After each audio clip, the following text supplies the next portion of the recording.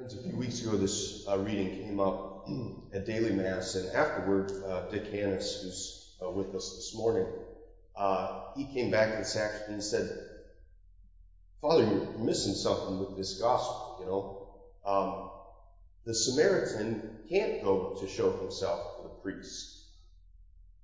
And the Samaritans, as you might know, Samaritans and Jews had a strained relationship, and so the Samaritan couldn't have gone and done what Jesus instructed him to do.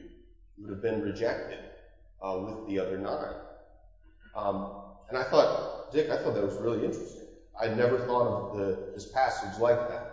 And so I appreciate that, because it gave me my Thanksgiving homily. I don't know what I would have done otherwise.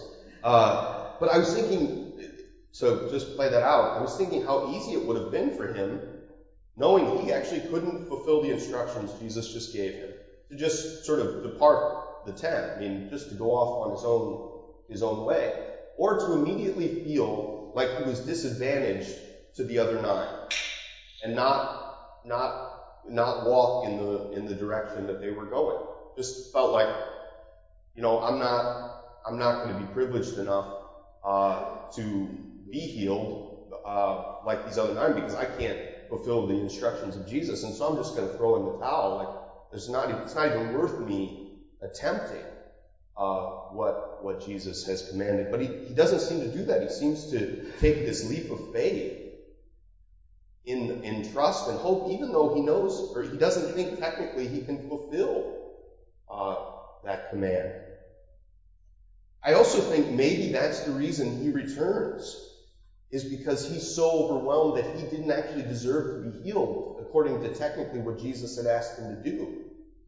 And so he has this overwhelming sense of gratitude precisely because he didn't feel like he deserved it.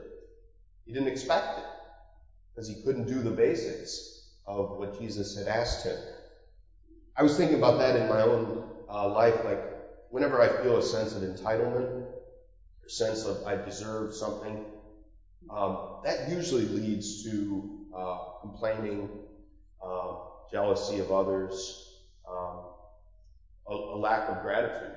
When I have this sense that I merit this, I deserve this, for everything I've done, I should get this, whatever that might be. When I'm living in a place like that, I'm not living a life filled with gratitude.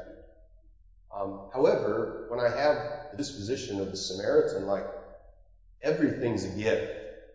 Like, I'm owed basically nothing. My existence is a gift.